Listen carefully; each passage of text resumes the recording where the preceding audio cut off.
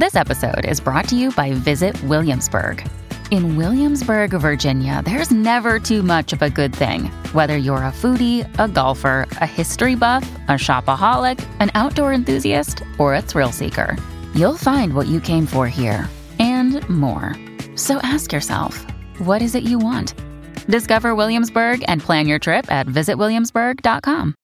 Hey, it's Ryan Reynolds, and I'm here with Keith, co-star of my upcoming film, If, only in theaters May 17th. Do you want to tell people the big news? All right, I'll do it. Sign up now and you'll get unlimited for $15 a month and 6 months of Paramount Plus Essential Plan on us. MintMobile.com/switch. Upfront payment of $45 equivalent to $15 per month. Unlimited over 40 gigabytes per month. Face lower speeds. Videos at 480p. Active Mint customers by 531.24 get 6 months of Paramount Plus Essential Plan. Auto renews after 6 months. Offer ends May 31st, 2024. Separate Paramount Plus registration required. Terms and conditions apply if rated PG. Wellness. What on earth does it mean? And why would we need to unpack it? With over 58 million hashtags on Instagram, the topic has really never been more prominent. But, and there is a but here, 3 in 5 of us feel that wellness is incredibly confusing. We want to feel healthier, we want to feel happier, but we have no idea what's clickbait and what's genuinely health enhancing, who's an expert, and who's peddling absolute nonsense. And look, I am right here with you on this. At times, I've also found this world really hard to navigate. So welcome to Wellness Unpacked, our new podcast hosted by me, Ella Mills, author, entrepreneur, and founder of Deliciously Ella. This series aims to do just as it states, unpack the world of wellness with expert guests. These guests will be sharing with me and with you their 3 pieces of advice for a better life to feel healthier and happier. This is a show and a conversation that's about progress. It is not about perfection. It's about helping you make small, simple, sustainable changes. And within that, I'm going to be testing out a different wellness trend every single week. Intermittent fasting, celery juice, collagen, ketogenic diets, CBD, you name it, I'll try it. I'll then unpick the trend, separating fact from fad, with my friend and NHS GP, Dr. Gemma Newman. And together we'll be equipping you with the tools that can genuinely make a difference to your life and well-being, and equally helping you potentially put to one side the trends that may make a little bit less difference. Are you ready for episode 9? Our 9th guest on Wellness Unpacked is psychotherapist and author Jessica Baum. This episode is all about relationships, and there is so much to unpack. I reckon this could have been 3 or 4 hours long. It's not, don't worry. But Jessica's work and her 3 pieces of advice focus on attachment theory, a concept that I'm sure lots of you have come across before, and it's something I'm definitely trying to get my head around. Attachment theory is basically the theory that the relationship we have with our primary caregivers as children, normally our mums and dads, deeply affects our interpersonal relationships as adults and therefore has a massive impact on our well-being. In this episode, Jessica and I discuss how we can improve both our relationship with ourselves and those around us. Cannot wait for you to hear this one. Hi, Jessica, and welcome to Wellness Unpacked. It is such a pleasure to have you here. Hi, thank you so much for having me. I'm excited to be here. So we kickstart every single episode with the same question, just to get a better sense of you and your take on the wellness industry and that space. Could you tell our listeners what wellness means to you? I mean, wellness has like a big meaning for me. I feel like there's so many people out there looking for wellness in all the wrong places. And it's such a big industry targeting so many people to get healthy this way or take this pill or do this. And, you know, wellness for me, because I'm a psychotherapist, is about being with more and more of yourself. It's not always about fancy spa trips and, you know, protocol like that. It's more about being with parts of yourself and being more embodied And wellness is sometimes messy and healing and layered, and it's not all glitz and glam. So wellness for me is really about being with more of yourself in the support of others and feeling really authentic inside yourself and not necessarily having to do anything but that. I think that is such a brilliant answer. I certainly feel, and just be interested in your take on this, that as the word wellness and this whole industry has kind of exploded in the last decade, it's become quite an external pursuit. We're continuously looking outside of ourselves for some kind of magic answer that will solve all our kind of physical and mental challenges to some extent. I don't mean to be too generalized with it, but I think there is an element of that. You can have a supplement for this or a very expensive powder that will solve the next thing. And as a result, we're kind of externalizing the solution potentially a little bit too much. It sounds like that's your view on it as well. Yeah, exactly. You put it in really good words. And I'm not knocking, things that can help support us. I just think that we think the solution is outside of us when really it's about being more with what's going on inside of us. And so those things are wonderful and can help support. But often I see people try different things over and over, and really what wellness or health they need is really tending to their inner world differently. I know it feels sometimes like we're just putting a plaster on almost by taking a pill and hoping that might be the answer. And it's very interesting, this conversation is coming right after we spoke to Dan Buettner, who's been studying the blue zones around the world and the people who live the longest, the healthiest. And a huge part of his work was talking about relationships and communities and our social constructs and how important that was to our total well-being. So it feels so apt to be now having this conversation with you about healthy relationships and how we foster that. And a lot of the conversation around those relationships stems to attachment styles, which obviously forms the premise of your work. And it might be something that our listeners have heard about before or come across. Could you tell us a little bit about those styles and the theory around attachment theory and the impact that that has on all of us? Sure. Yeah, attachment theory is being thrown out a lot, and people are becoming a lot more aware, which is really great. And it's not just a theory, it's a science, and that's so important. So it was developed in 1950 by John Boble and Mary Ainsworth, two psychotherapists or psychologists that really, really studied infant connection with primary caregiver. And throughout the 1950s till today, the science is so accurate, almost like 80 to 90% accurate, that we can determine your attachment style from your earliest interactions and co-regulations and felt sense of safety and connection in your home.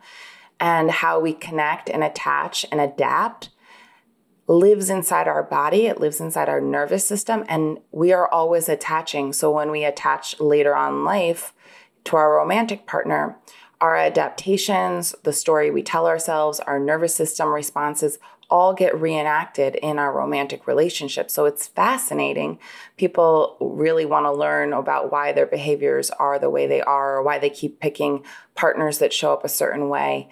It has a lot to do with early embedded patterns in your nervous system. And so this science has really helped so many people better understand themselves, how to heal themselves, understand what they need in a relationship, and grow. And yeah, it's working with those embedded patterns and being more compassionate when your nervous system is having a fear or response to something that is scary in your intimate bonds.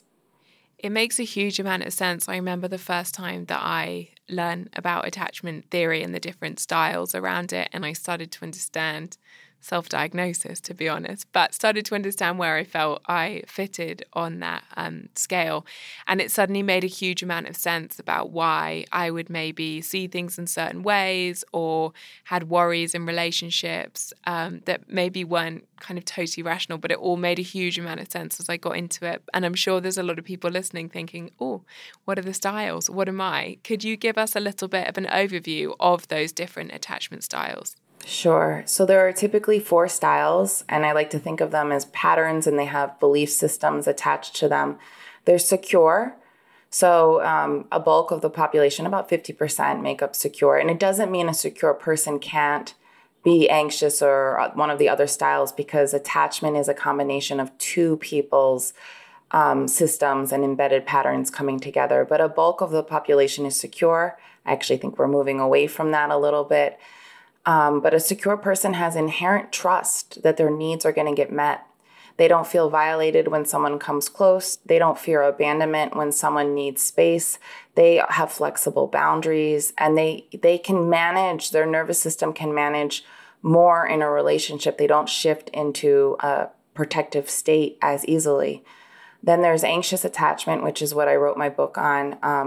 And these are individuals who had inconsistency in their primary caregiver and their experience. And I think the inconsistency is probably their word. So they might get into connection, but their amygdala, which is in the middle of their brain, is primed for abandonment. So their experience of connection is sometimes I get it and sometimes I don't. So they typically fall more in what society calls the codependent type of person, where they self-abandon and they contract the body of another. They can be very sensitive and empathic, and they usually know what their loved one is feeling, but they struggle with inner connection with self because in order to survive, they kind of had to adapt this way. So I can talk a lot more about anxious attachment. I think it's a growing population. But then there's avoidant, and there's two types of avoidant. There's fearful avoidant and dismissive avoidant. But I really look at avoidant as someone who shuts down their energy, and sometimes they think they're better off alone. And so they can be more independent, which is born out of a survival state, and they don't trust that their inherent needs will get met at all. So they have a struggle with vulnerability in a relationship.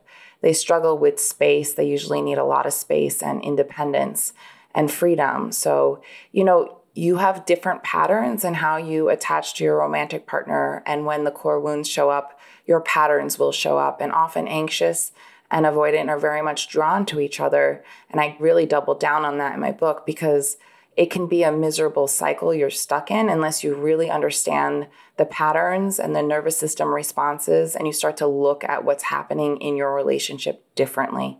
So a lot of anxious people feel like they're going to be left and they're not good enough, they're not lovable. And avoidant people feel the same thing, but the way they respond is they become more independent. And so one person is reaching for connection out of fear and the other person is pulling away out of fear. So you have a pattern that can be pretty painful. That makes a lot of sense. And Jessica, what kind of parenting influences these different styles? That's such a great question because I'm sure your listeners are thinking they, great parents and all these things. It's so much more about the state, their nervous system state, and the attunement that the parent is able to offer the baby. So if your mother, for example, was more anxious, even if she showed up the best that she could, but she was in a little bit more fight-flight mode or anxious, or she was going through something, the baby is a sensing being. So that we're pulling in and we're developing and we're sensing, okay, our parent isn't calm, isn't attuning, isn't seeing into us. They're just in survival mode. So for someone who's more anxious, their parent might have been inconsistent. So sometimes they could attune and sometimes they couldn't. So that's where that inconsistency. For a true avoidant, the parent is not as attuned to the emotional needs of the baby. They will meet all the physical needs. They will do homework with the child. They will focus on accomplishments. But their emotional IQ around inner seeing the child isn't as high.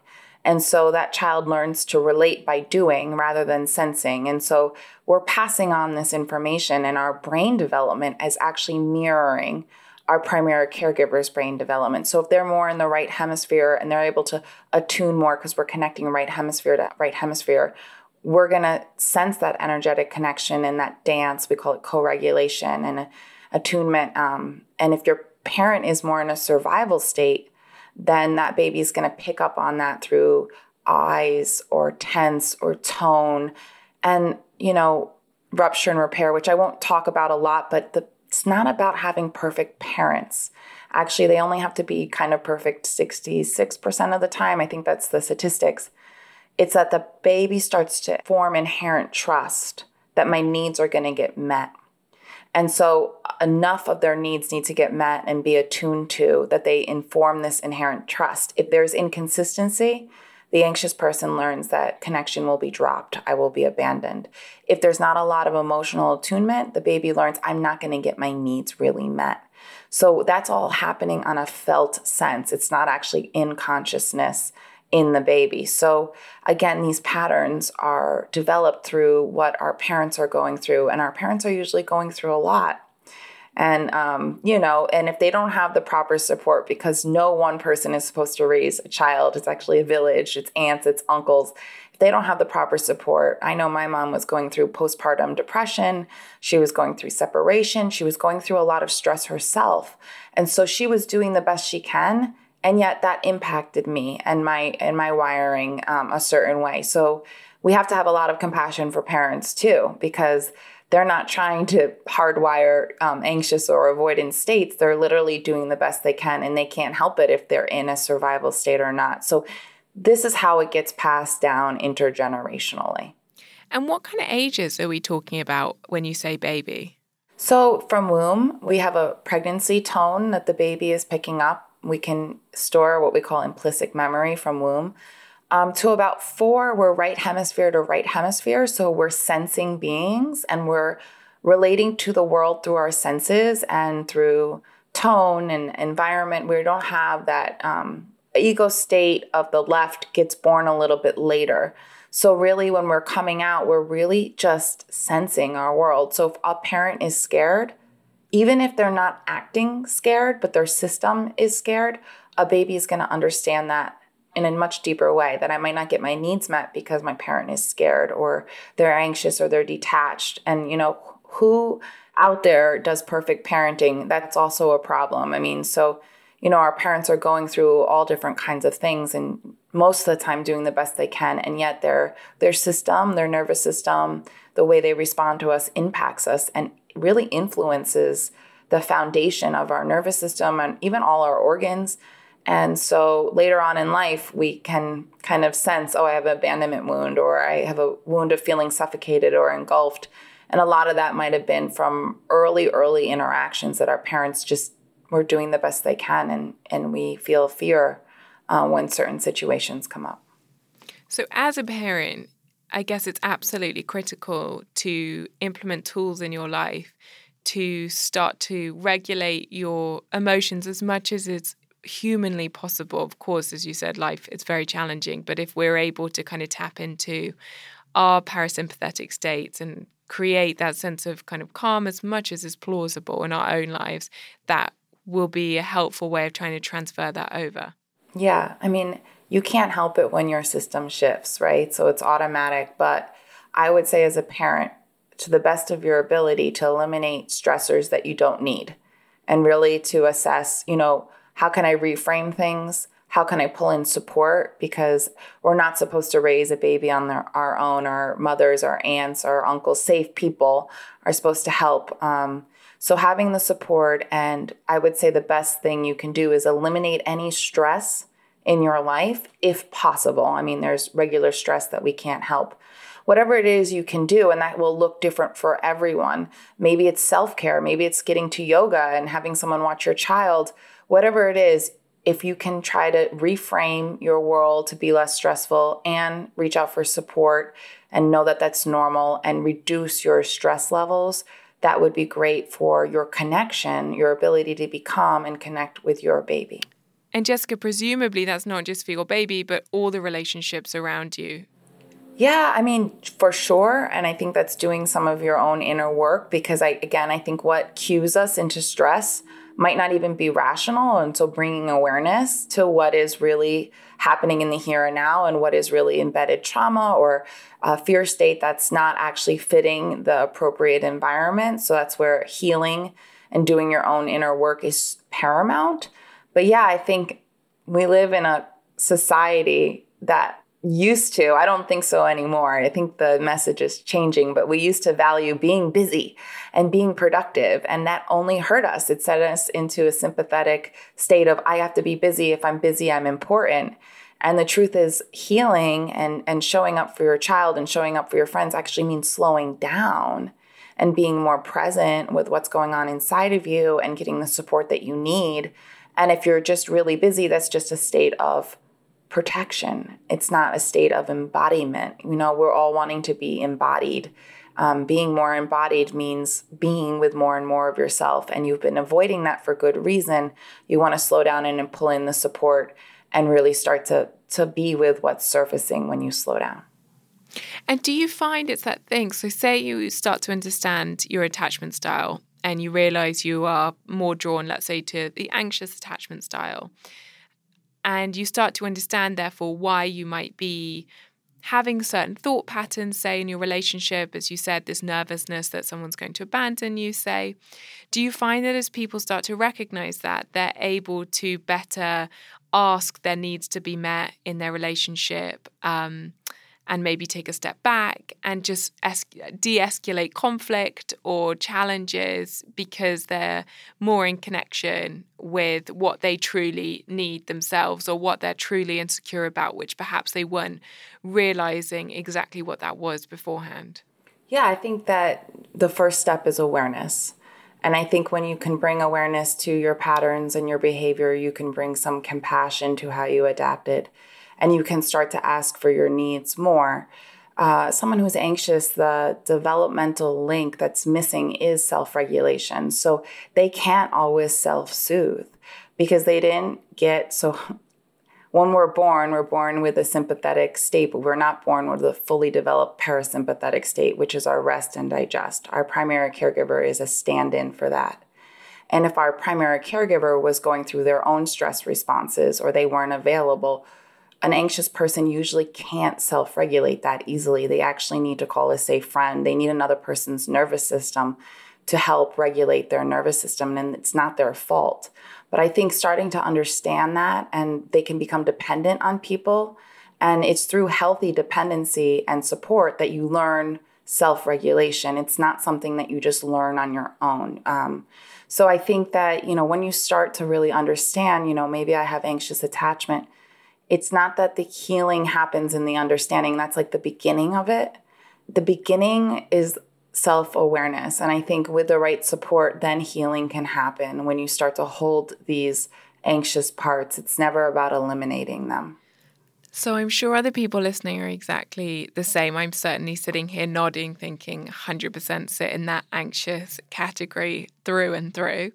And I can imagine it becomes incredibly easy to hear all of this, to read this and think that's absolutely me, that resonates so deeply. And to find that so incredibly helpful in terms of thinking about how you build your relationships and how you create those tools for regulation in your life. But your first piece of advice is that whilst these labels are incredibly helpful, they can also limit the full picture and that we shouldn't define ourselves by that. Could you tell us a little bit more about that?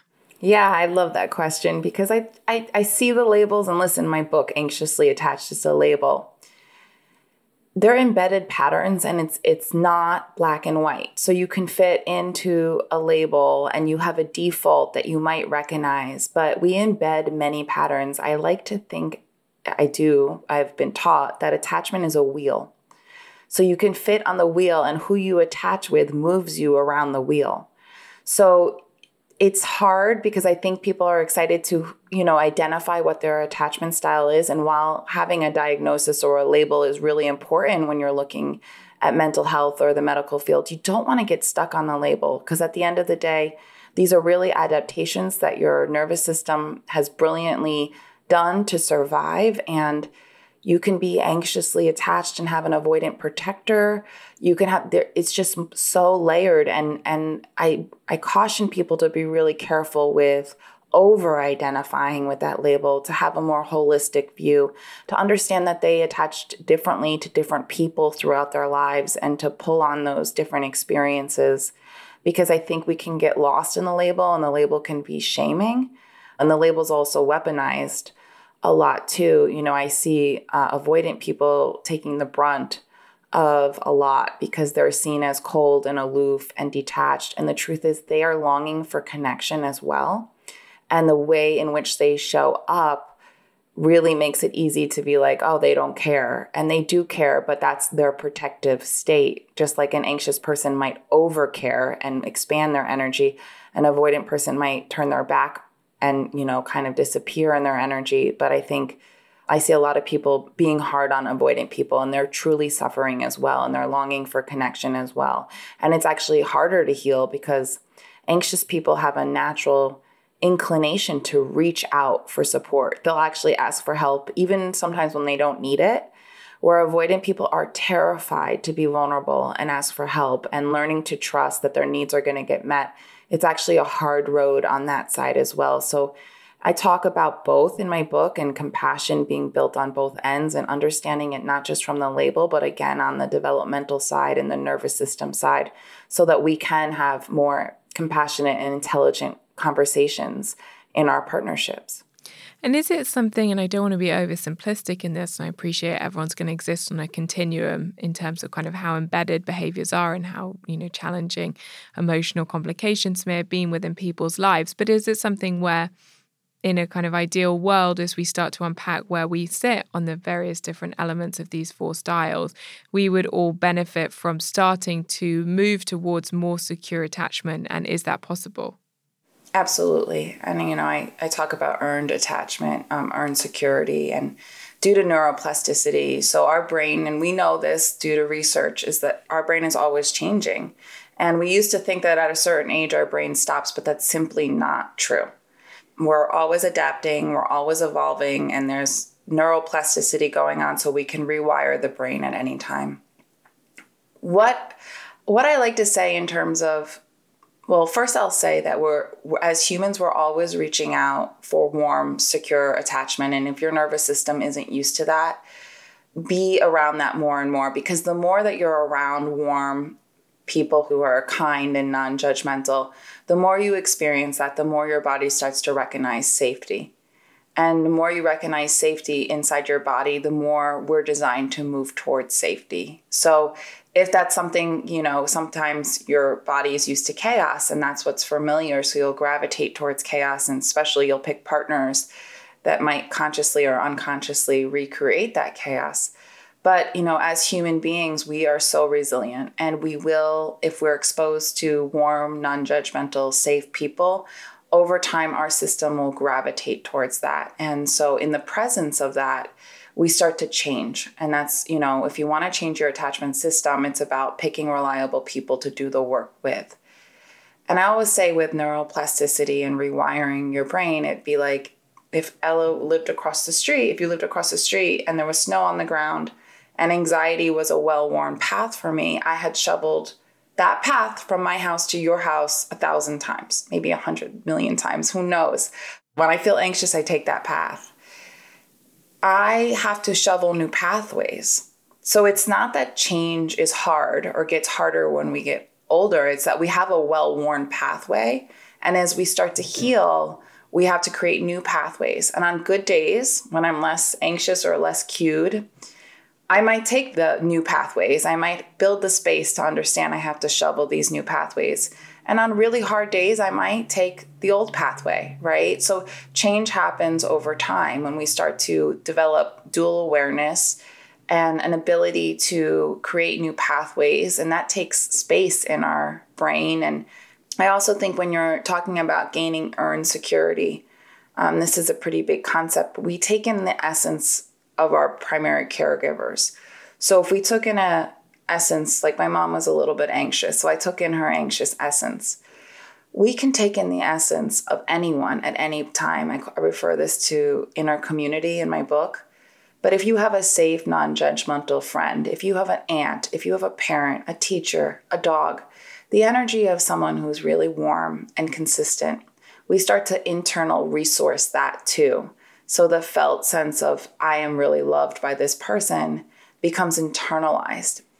But when we're not around them, we can imagine being near them and it will release the same chemical reaction inside our body. So when we're going through really hard experiences, we can resource secure people in that moment, or we can pick up the phone and call secure people and co-regulate with them. But those two things start to bridge the harder moments because we're now pulling in the felt sense of security, warmth, non-judgmental when we're feeling abandoned or alone or scared. And again, it's such an experience that some people might be listening and be like, what is she talking about? And then other people will be like, oh yeah, when I think of my aunt or I think of my grandmother, I mean, for me, it's my grandmother. I can feel like just the love that she had for me and I can resource that at any time. And I presume, Jessica, with this, that it's something that rewiring your brain and forming these new pathways, as you were saying, like shoveling the snow, is something that takes months, if not years, if not decades, for your default to switch. So it will probably feel a little bit harder, and you have to be much more mindful, much more conscious, as you said, of coming back to those people and those patterns. But over time, the paths become easier to find. Yeah, I think that's a good point. It does take a while.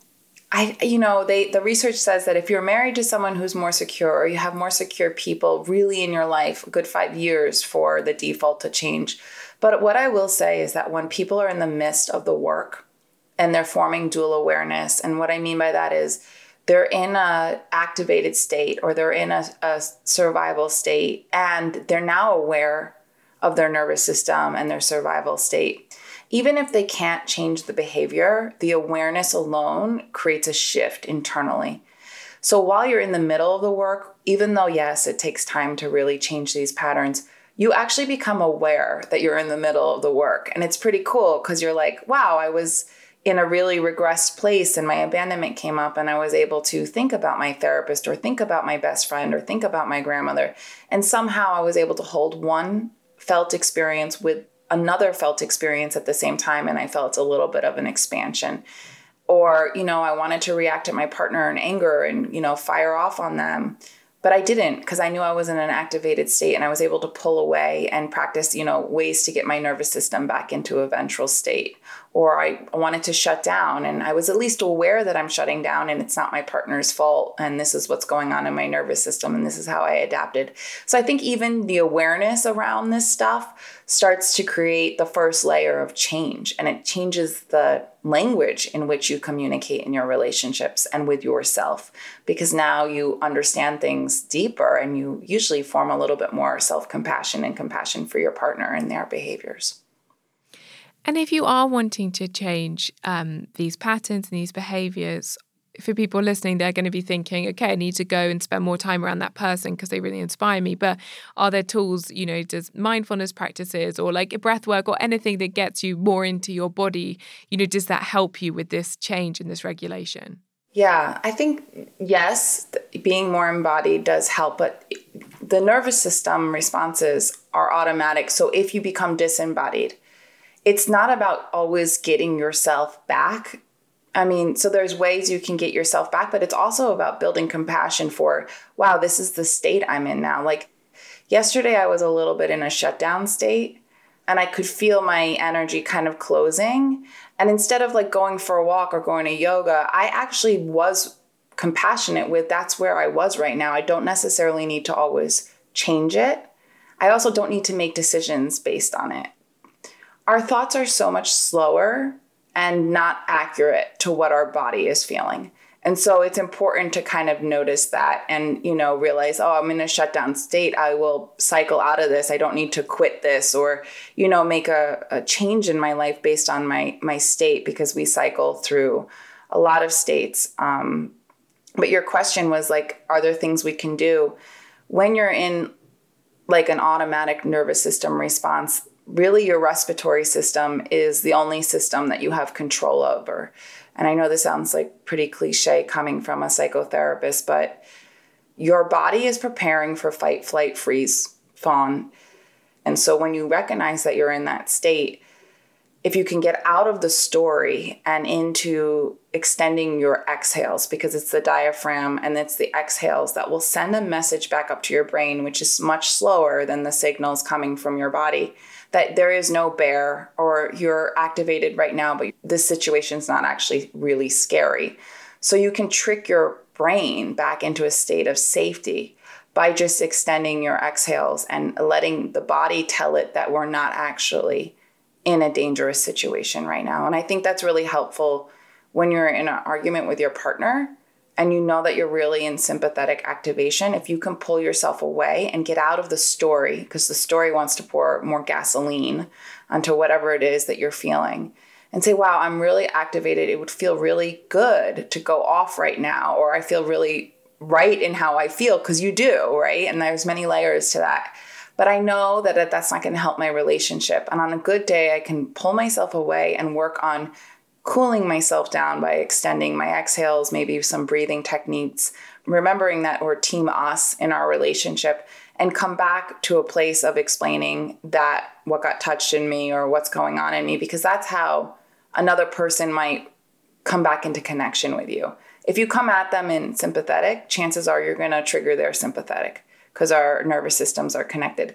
But if you can manage to get your nervous system back into a place of calm and out of those defensive thinking patterns and come back from that place, chances are you're going to get back into connection with your partner faster. I don't know if that answers your question or not, but... No, it absolutely does. It really does. And again, it just comes back to those simple tools, like, breathing, to really dispel a situation. And I guess that's such a segue actually to your second piece of advice. And you did say this earlier on, and it really resonated, which is that connection is a biological imperative. What do you mean by that? Yeah, I mean, that really comes from Dr. Stephen Porges' work and really understanding the nervous system and how we've evolved. And so we've evolved in such amazing ways. And there's something called the vagus nerve that runs through our body. And we have something called the ventral state where I'm sitting here and looking at you. We're calm. We're exchanging energy. We feel really safe. We're expansive. We can access different parts of intuition while we're talking. This is a state that came through evolution. Now, we have inner and outer cues, and Stephen Porges talks about neuroceptions that can send us into a state of sympathetic activation. So I could be sitting here with you and someone could run through the door and scare me, and I'm going to shift out of this calm place of trust and ease to a place of, fight or flight or freeze, which we need. We need to shift if danger is really coming, or we might even shut down and freeze as a dorsal response. But the problem is these cues sometimes are just little cues and they're not actually dangerous, but our system is remembering them as dangerous. And a good example is, let's say you're there with your husband or your boyfriend and you have a more anxious style and they pick up their phone all the time and they're constantly distracted or they're not present with you, or they roll their eyes at you or sigh because tone, eye contact. All of a sudden you could be feeling safe and you shift into a place of fight or flight, or this person's not really with me. I don't feel connected in this moment. And then you have a story attached to that. You're actually shifting out of connection into a place of fight or flight. And little internal cues, so thoughts or different things that come up inside, or external cues can shift your system out of safety into a form of fight, flight, freeze, or fawn. Fawn is people-pleasing. That's actually people-pleasing. Self-abandonment is a form of protection. So, we want to stay in connection. And what brings you in and out of connection is different than what brings me in and out. So we want to become aware of, okay, I was feeling calm and connected. And when they roll their eyes in a millisecond, our system might think this person doesn't care about me. And it happens so fast. Neuroception happens so fast. I have a funny story. So I'm anxiously attached for sure. And I've worked towards earned security, really hard work towards it. And my husband, he gets up in the middle of the night to go to the bathroom. And so my neuroception and my scanning for abandonment is happening on a subconscious level even while I'm sleeping. I'll spring out of bed and I'll go, honey, where are you going? And he looks at me and he goes, I'm just going to the bathroom. I'll be right back. So I can laugh at myself and we can kind of see how we're wired. So there's a part of my psyche that's scared that I'm still going to get left. And that part is on in the middle of the night. And I'm not even fully conscious in that moment. But I know when he gets up out of bed, my system recognizes that. And that's how subtle and fast and powerful our neuroception is. Yeah, no, I'm sure a huge number of people can relate to that. And thank you for sharing that vulnerability. Certainly I'm exactly the same. And I remember it took me so long to realize, I don't think I'd realized that part of myself for such a long time. And I remember my husband would say, I just need to talk to you quickly. And we work together as well. So we say that to each other a lot. And it can be something as simple as like, there's no ink in the printer. It can really be something of like, total insignificance. But even now, my heart stops beating for a quick second, and I'm sure he's going to say, I'm getting divorced. It's extraordinary. He has never done a thing to make me think that. But I'm so hardwired to think that even if there's, yeah, as you said, the slightest tone of something or something's not entirely clear what it means, I go to that in a second. And it's so interesting to start to recognize that. But also, I think it's so important as you're sharing your story to normalize that, because I think this is all part of the conversation on mental health, isn't it? That it's so easy to think, oh, I'm strange. Oh, there's something wrong with me. Oh, why do I have these anxious thoughts? And actually, as you start to get into your work, coming back to that word compassion, you can have real self-compassion of, well, this is why I'm wired this way and this is what I can do about it. And I think that's probably helpful both for all of us personally, but also in our relationships as well, to strengthen them. Yeah, no, I think self-compassion is the beginning stages of healing. And when you start to look at yourself that way, that's when you actually start to look at your partner in a new way, because they have wounded parts and struggle in their own ways. And then you both are out of the wounding. You're more of the observer at times, and you can hold more space for each other. So, self-compassion for your scared, anxious parts and starting to tend to them and hold them is what an anxious person's work is. And surrounding yourself with people who can stay consistent for you definitely helps within reason. And it sounds like I had similar experiences, anybody who's like, I need to talk to you. I'm like, can you say, I need to talk to you about a client. I need to talk to you about this. Like, can you preface, because I need to talk to you. My system might assume the worst. And that's another thing that anxious people do, because we are primed for abandonment. So we're primed for what's going to happen. We don't know. There's not a felt sense of safety that's always there. So knowing that and communicating that, and usually your partners can adjust accordingly to that. And I guess that leads me on really nicely, I think, to your third piece of advice in terms of thinking about how we relate to others, which is that you can't make another person heal or another person change. And I think that's incredibly important advice. When you need mealtime inspiration, it's worth shopping Kroger, where you'll find over 30,000 mouth-watering choices that excite your inner foodie. And no matter what tasty choice you make, you'll enjoy our everyday low prices, plus extra ways to save, like digital coupons worth over $600 each week. You can also save up to $1 off per gallon at the pump with fuel points. More savings and more inspiring flavors make shopping Kroger worth it every time. Kroger, fresh for everyone. Fuel restrictions apply. Another day is here, and you're ready for it. What to wear? Check. Breakfast, lunch, and dinner? Check. Planning for what's next and how to save for it? That's where Bank of America can help. For your financial to-dos, Bank of America has experts ready to help get you closer to your goals. Get started at one of our local financial centers or 24/7 in our mobile banking app. Find a location near you at bankofamerica.com/talktous. What would you like the power to do? Mobile banking requires downloading the app and is only available for select devices. Message and data rates may apply. Bank of America N.A., member FDIC. That one touches home for me because, when you ask me some of those questions, I think a lot of people come to me for transformational experiences, and I feel really close to my clients, and I walk through a lot of change with them. And it's amazing, after so many years, to see people really transform and change and grow through this process. But then I think people in my personal life, or my friends or family or close ones, when I see them struggling and my clinician hat is like, oh my God, this is so obvious, they don't want to look at this, or this is too painful.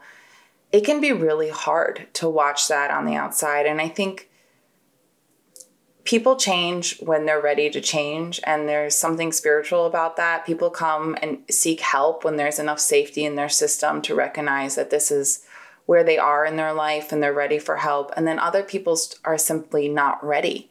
And so I've had to learn to really let go and let people be in their process in my personal life, which is hard, but I think it's a good message, especially if you're in a relationship and you're really trying to get the other person to change. Sometimes it's best to let go and really work on healing yourself. And in healing yourself, and that's part of why I wrote the book for singles and couples, you're going to change the dynamics of things. But if you're always trying to get someone else to see the truth or someone else to change, it can be exhausting. And transformation comes when we really let go of that for them and for us. It's a tricky one, but I wonder, it's also just personal curiosity with this, which is that I know for me, I've certainly changed a lot over the last 10 years or so. I would say, I don't know exactly which of the three styles of attachment I would have sat into, but it certainly was not secure. 100% can testify to that. But I think my partner certainly has the most extraordinarily secure attachment, and spending time with him and his family over the last 7 years or so has been a really transformative experience. And I found it really difficult, really challenging actually to start with in lots of ways. It was quite almost triggering to see the way they interacted sometimes, and the way that he would react to a situation, which was not to, because he doesn't have those deep-rooted fears and anxieties in the same way that I certainly do. But as I've unpacked my own patterns, it's become really clear to me patterns in other people and some relationships that I had formed, which I think were in the trenches of feeling anxious and feeling insecure and feeling unhappy in my own life. And it's like those kind of two unhappy souls can see each other. These aren't romantic relationships, just very close friendships. And as I've changed and evolved and kind of, really got to know myself and really worked on that, I've really seen that those felt incredibly unhealthy in my life and were kind of pulling me back to a place where I really didn't want to be. And I just wonder, for people listening, for me, that was a friendship versus a family relationship or a romantic relationship. But I'm sure a lot of people listening who are interested in this topic have done probably some work on themselves and have maybe had experiences like that. How do you start to understand how to navigate those people in your life? That's a beautiful question. And it's like one of those and buts questions, because when we're in close bonds with others, sometimes they're not healthy for us. And sometimes they're touching or awakening parts of us that existed before. And it's an opportunity to heal what is coming to the surface and perhaps put boundaries in place.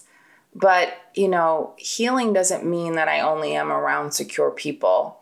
Healing means that when I'm around someone who activates me or touches something deep inside of me, I get really curious about what's going on for me and what links this, to themes or core wounds in my life.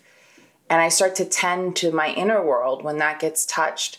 And that might result in a boundary in my external world. But it's not about avoiding those relationships all the time or ever. Sometimes it's not about avoiding them. But assessing, because there's no one answer to this, but assessing what is getting touched in me. What do I need to say to this person that's coming up for me? And it can be about boundaries at that point if you feel like the interaction is not serving you. But I think more importantly is something's really coming up inside you. Instead of making it about the other person, first making it about what is this going on for me? And then kind of operating from that place. Because I think eliminating relationships happen all the time because we're uncomfortable. But sometimes we need to really unpack that uncomfortability to decide, is it the relationship or is it just something old kind of lighting up inside of me? And can I see that in a different way? But I think the inner reflection before the elimination process, because I see so many people kind of just eliminate or discard. And while you might need to set boundaries, it's stopping you from the internal lesson that person is touching inside of you. So both are true, if that makes sense. Oh, it makes so much sense. And I think it really actually emphasizes that third piece of advice, which is that you can't change other people, you can't heal other people, but you can do that for yourself. And if you can do that for yourself, it's going to help you relate better to the people who you would love to change, but they're just not at that moment in their life right now. Yeah. And I think, you might have to set boundaries and separate yourself, or you might do the changing and come at it from like, this is what's coming up for me. And, I want to set a boundary, or you don't say that, but like, this is what I need from you. And the relationship might change for the better too. So, as you change, the system changes. So you get to decide, is this a system or a relational space that I still want to be in? But the more you do your own work, the overall energy of the relationship will shift as well. And so there's an opportunity to say, will this person grow with me? Can they kind of meet my needs or understand my boundaries? Or is this something that's not serving me? Yeah, no, it's such good advice, and I'm sure something that everybody listening can relate to, because relationships are complicated because we're all complicated beings. And I think it's so important to look at it in the way you're doing, which is incredibly nuanced. And I think that's so important to not oversimplify this. But Jessica, honestly, I can't thank you enough. I could honestly keep you here for hours and hours and hours and go into my full therapy session, but we won't do that. But just a massive thank you. It's been really illuminating, and just so appreciate your time. Yeah, thank you. Thank you for having me. I appreciate you as well. I absolutely love this idea that Jessica gets across, that we have this neural plasticity and we can really choose who we want to be. And I think that's such a core theme to everything we're talking about on this show, this idea that whilst it's not easy, we can shift our destiny, for want of a better word. And I think she really touched on that so brilliantly. It is now time for Fact or Fad, where, as you know, every week Dr. Gemma Newman and I put to the test all sorts of wellness trends. And this week it is bone broth. Drinking bone broth supposedly helps with immune function and even anti-aging. I'm going to be honest, I'm not sure how I feel about this one, but is it a fact? Is it a fad? Let's find out what Gemma thinks. So this is a bit of a funny trend, I think, for us to be looking at, because we're both plant-based and we're looking at bone broth. And I have to say, I was saying this to you earlier, it's funny because I'm really flexible. I really don't believe in a dogmatic approach. Most things don't bother me at all. But the idea of boiling up a carcass really freaks me out. But let's park that. Let's get into the trend. What's the deal? Bone broth, yes. So bone broth has been popular in years gone by, and it's been eaten for centuries in various cultures, probably because it's easier to digest than an actual raw animal carcass. And it also is believed to have some healing properties. And it's a bit like with those kind of old wives' tales, or it's that comfort that you might get from your grandmother's chicken soup. People swear by it as a flu remedy. And in reality, we don't actually have a great deal of data to support that it is necessarily any better for health than eating a healthy and varied diet. But, people have used it for a very long time, and I guess for good reason. That is very interesting. And in terms of why it might be good for your gut health or your immune system, why could that be? Is that also because there's other ingredients often in it, like ginger and garlic? No, you're right. There are things in bone broth that could potentially be helpful. So there are studies on individual constituents like chondroitin or glucosamine or glycine, glutamine, proline, hyaluronic acid. And those are all things that would be released from the bones into the broth. Yes, potentially, but in so many different sort of variations in terms of the concentration. So the way it's made is you basically have to boil the bones for a variable amount of time to sort of release these things, but you don't know in sort of supermarket bought bone broth or even in homemade bone broth, you don't really know exactly where the meat and the bones have come from and how long you should cook it for optimal sort of ingredients. So it's quite hard to actually quantify. And again, the sort of heavy metal content may be a problem. One small study found that bone broth made from chicken bones contained 3 times the lead of chicken broth that was made with chicken meat only. And then a different study found that both homemade and commercially produced bone broth contained quite low levels of calcium and magnesium, which is what you would hope might be released from the bone, as well as heavy metals like lead and cadmium. Now, although the studies show they are low levels, they're really low levels, you don't really want to be consuming that on a regular basis. It's not great for children to be exposed even to a small amount of lead. So it's just not something that I feel that I can freely suggest, just go for it. Potentially you could get more of those health benefits, the protein, the calcium, the anti-inflammatory type ingredients from just other sources. So, you're right. I think the ingredients within bone broth are readily available from other places. And, if you're looking for protein-rich foods, you can get protein obviously from animal foods like chicken or egg or beef or fish. But I tend to prefer plant proteins for a number of reasons. And you can get plenty of good proteins that you can use instead of using bone broth from things like legumes and soy and pumpkin and chia and flax and sesame seeds and quinoa and spirulina, and omega-3s as well for good sort of skin health and joint health and bone health. You can get from flax seeds and chia seeds and hemp seeds. Leafy greens for vitamin C, because we know vitamin C is great for enhancing your natural production of collagen. So you've got things like kiwis and bell peppers and things like that. And of course, if you're worried about your skin, then wearing sunscreen is another great way of, maintaining the collagen that you have.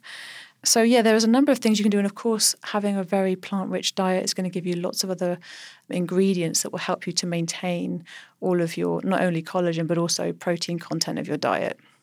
And just thinking about it as well, especially at the moment, making a bone broth is quite expensive. Because obviously you need that kind of whole animal. Whereas if you wanted to make like a simple, say, veggie minestrone, and you could have some gorgeous cavolo nero coming into season in there, you could have chickpeas, and you could have, as you said, bell peppers and all those ingredients that are so good for us. And it could be made in half an hour, and it would be really quite inexpensive to make. But it sounds like it would give you a huge amount of the same benefits. Exactly. And it's less time consuming as well. You do have to spend quite a long time boiling the bones, and you have to be quite, you have to have all those spare products at home. And as I said, if you're really interested in adding additional protein or additional goodness into your diet, you can get it from many other places. So yeah, if you want to try it, you can, but I would be aware of that potential for heavy metal toxicity. And you could get the same benefit basically in a much quicker, much less expensive way by making, if you are doing an animal version, a kind of just normal chicken soup, or a plant-based version, like a simple minestrone or something like that. Agreed. Yeah. So we're probably going to say a bit more of a fad. Well, yes. I'm going to say, dare I say, fad, with respect given to its historical role as a way of concentrating nutrients, and also until studies show me that it's completely safe and devoid of any heavy metal contamination. So yeah. Lots of other delicious soups are available. Indeed. Thank you guys so much for listening, for coming on this wellness journey every single week with me. I so appreciate the support, the feedback. If you do have any guests that you want us to get on the show, any facts or fads you want us to debunk, then just get in touch at Deliciously Ella on social, or podcast@deliciouslyella over email. As always, if you're making any big changes to your diet, just check in with the doctor. And otherwise, a massive thank you for listening, and big thank you to our podcast production partners, Curly Media.